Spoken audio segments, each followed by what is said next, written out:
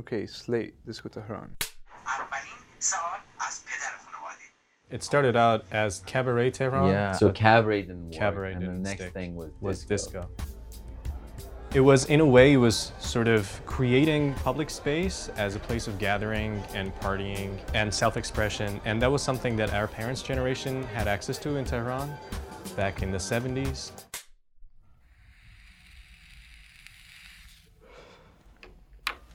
Hey, Wafa. Hi, Shirin. Want to introduce yourself? I know who you are, but... My name is Mohamed Wafa. I am from Cairo, Egypt. I have been practicing photography and filmmaking since 2010. My name is Shirin Barghi. I'm a senior producer here at Brick TV. When was the first time that you heard about Disco Tehran? The first time I interacted with Arya and Mani, the co-founders of Disco Tehran, was the summer of 2017.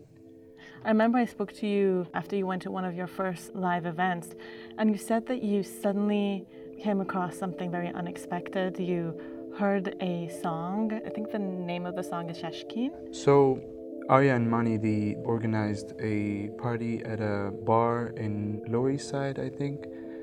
And I remember there were so many smoke machines, right?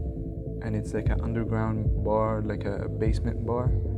So it got very foggy, and there were a lot of like disco lights. It wasn't really like a bar anymore. I was just in this space that I'm surrounded by people that look like me. And Arya, God bless his taste in music, started playing this song. It's a very, very popular wedding song that gets played in Egypt. And it's that moment where the family of the bride and the family of the groom kind of stand in front of each other. The song kind of invites this heartwarming kind of emotions that these two new families are merging together and are kind of getting married. I had no idea that I would be going to kind of a dive bar and listen to that song. And because it hit me, I kind of screamed. You know, like I really screamed, like I lost control. And I'm not usually like the obnoxious guy in the on the dance floor. But it just triggered so much. I reached out to Arya the day after and I'm like, I really felt something special last night. And I also think that these happenings and these events deserve to be documented. The concept is, it's not the Iranian party, it's a party that's in Iran. Well, you know, something mysterious, obscure, different, exotic, something we like.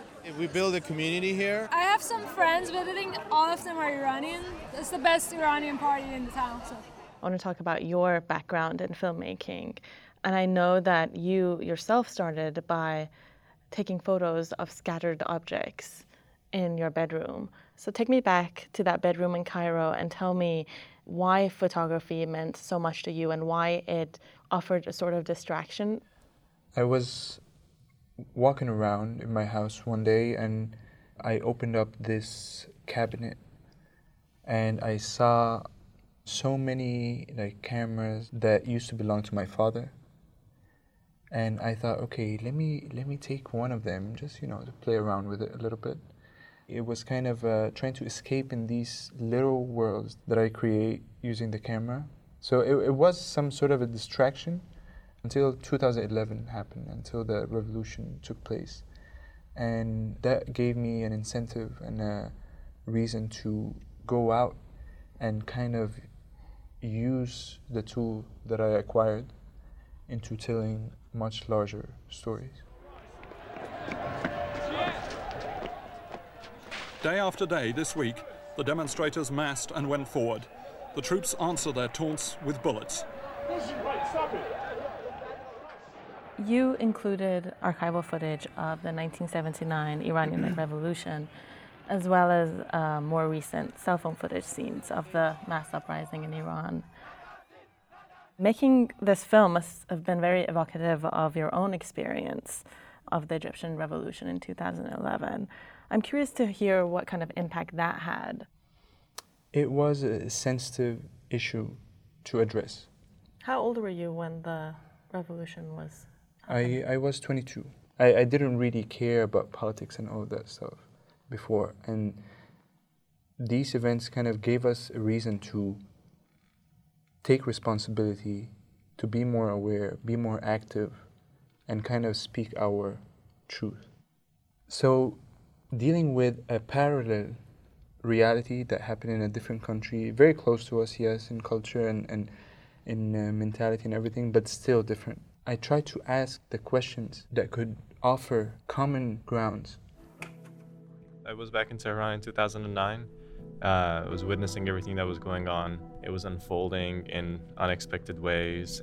And I think the Iranian Revolution of 1979 was also another instance of the same thing. So the genealogy continues. I had many favorite moments in the piece, but one of my absolute favorites was when Arya talks about Cheers. This show, Cheers, have you seen it? You've seen Cheers. Have you seen Cheers? I haven't seen Have Cheers. you seen Cheers, Curtis? Which is so random and so unexpected, but it also makes you think about how we Iranians, we've been isolated from the world for so long, and we grow up watching these American TV shows, these random American TV shows. And I was curious to see if you yourself had any favorite moments in the piece. First of all, it's one of my favorite moments too, because you can really see how Arya is kind of recalling the intro of Tears. Like his whole face lights up and he's like... Sometimes you want to be where everybody knows your name. Dun, dun, dun, dun. I was like, oh shit, this thing, you know?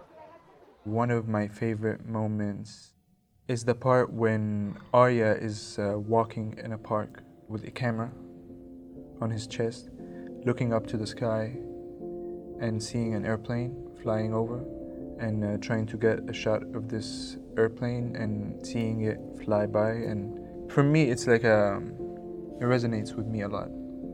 It's that kind of melancholy, or that kind of longing. It's an invitation to acknowledge that we miss home, acknowledge that yes, we need people, we need this warmth.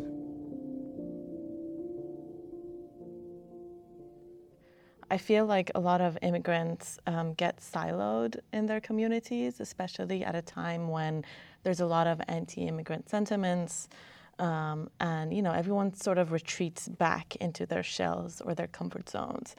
And spaces like Disco Tehran, I think, are a way to break those shells. Instead of finding a home where I'm safe, you make a home where everyone feels safe.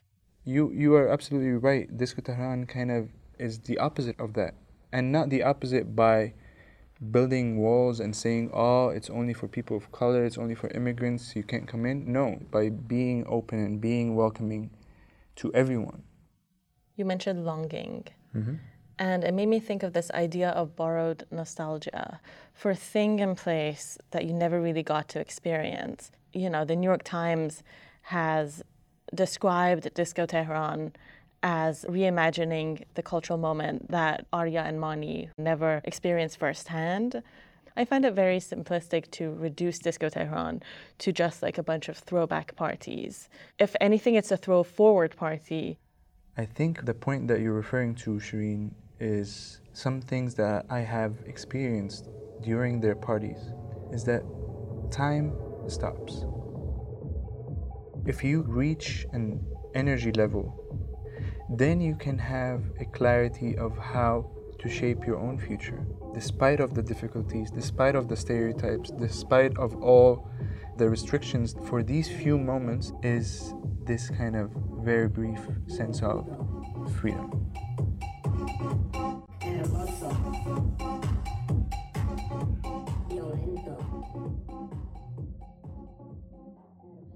I don't know if I told you about my own experience of Disco Tehran.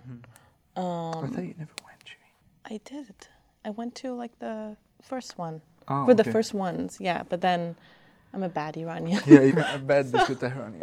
But one of the first events that I went to, I remember my phone was dead. and I was scrambling to find this venue, which was somewhere in Williamsburg. Just as I was ready to give up, Wafa, I heard the music.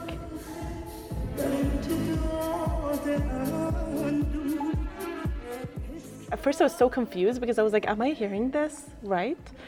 I realized that it's the sound of Gugush. And I heard her voice.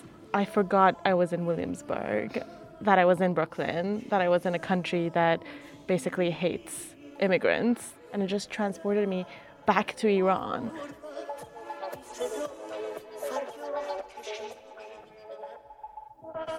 It wasn't just Gugush, it was remixed with another song that I didn't understand, or I didn't even know what language it was. In that moment, I realized what Disco Tehran was. It's a conversation between two people who don't speak the same language, but they understand each other perfectly, if that makes sense. Makes perfect sense, yeah.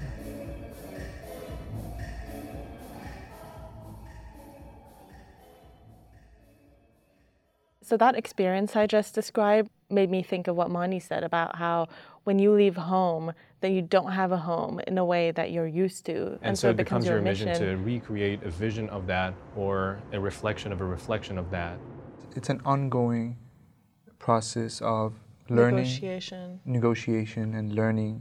We don't have to stick to a certain idea of home, or a certain idea of, oh, this is ours and this is us. You know, because we can be anything. We can really, or in my view, we can change, you know. My last question for you is, what do you hope for someone who has no idea what Disco Tehran is to take away from the film after seeing it? I've actually thought about this a lot. And part of my research for this film was to gather found footage for Tehran pre-1979, and I found it difficult to find footage and videos of like parties and celebrations. I would like for this piece to be a document that records how a group of immigrants, a group of people from all ethnicities and all races and a group of young people came together, and how we kind of celebrated and had fun.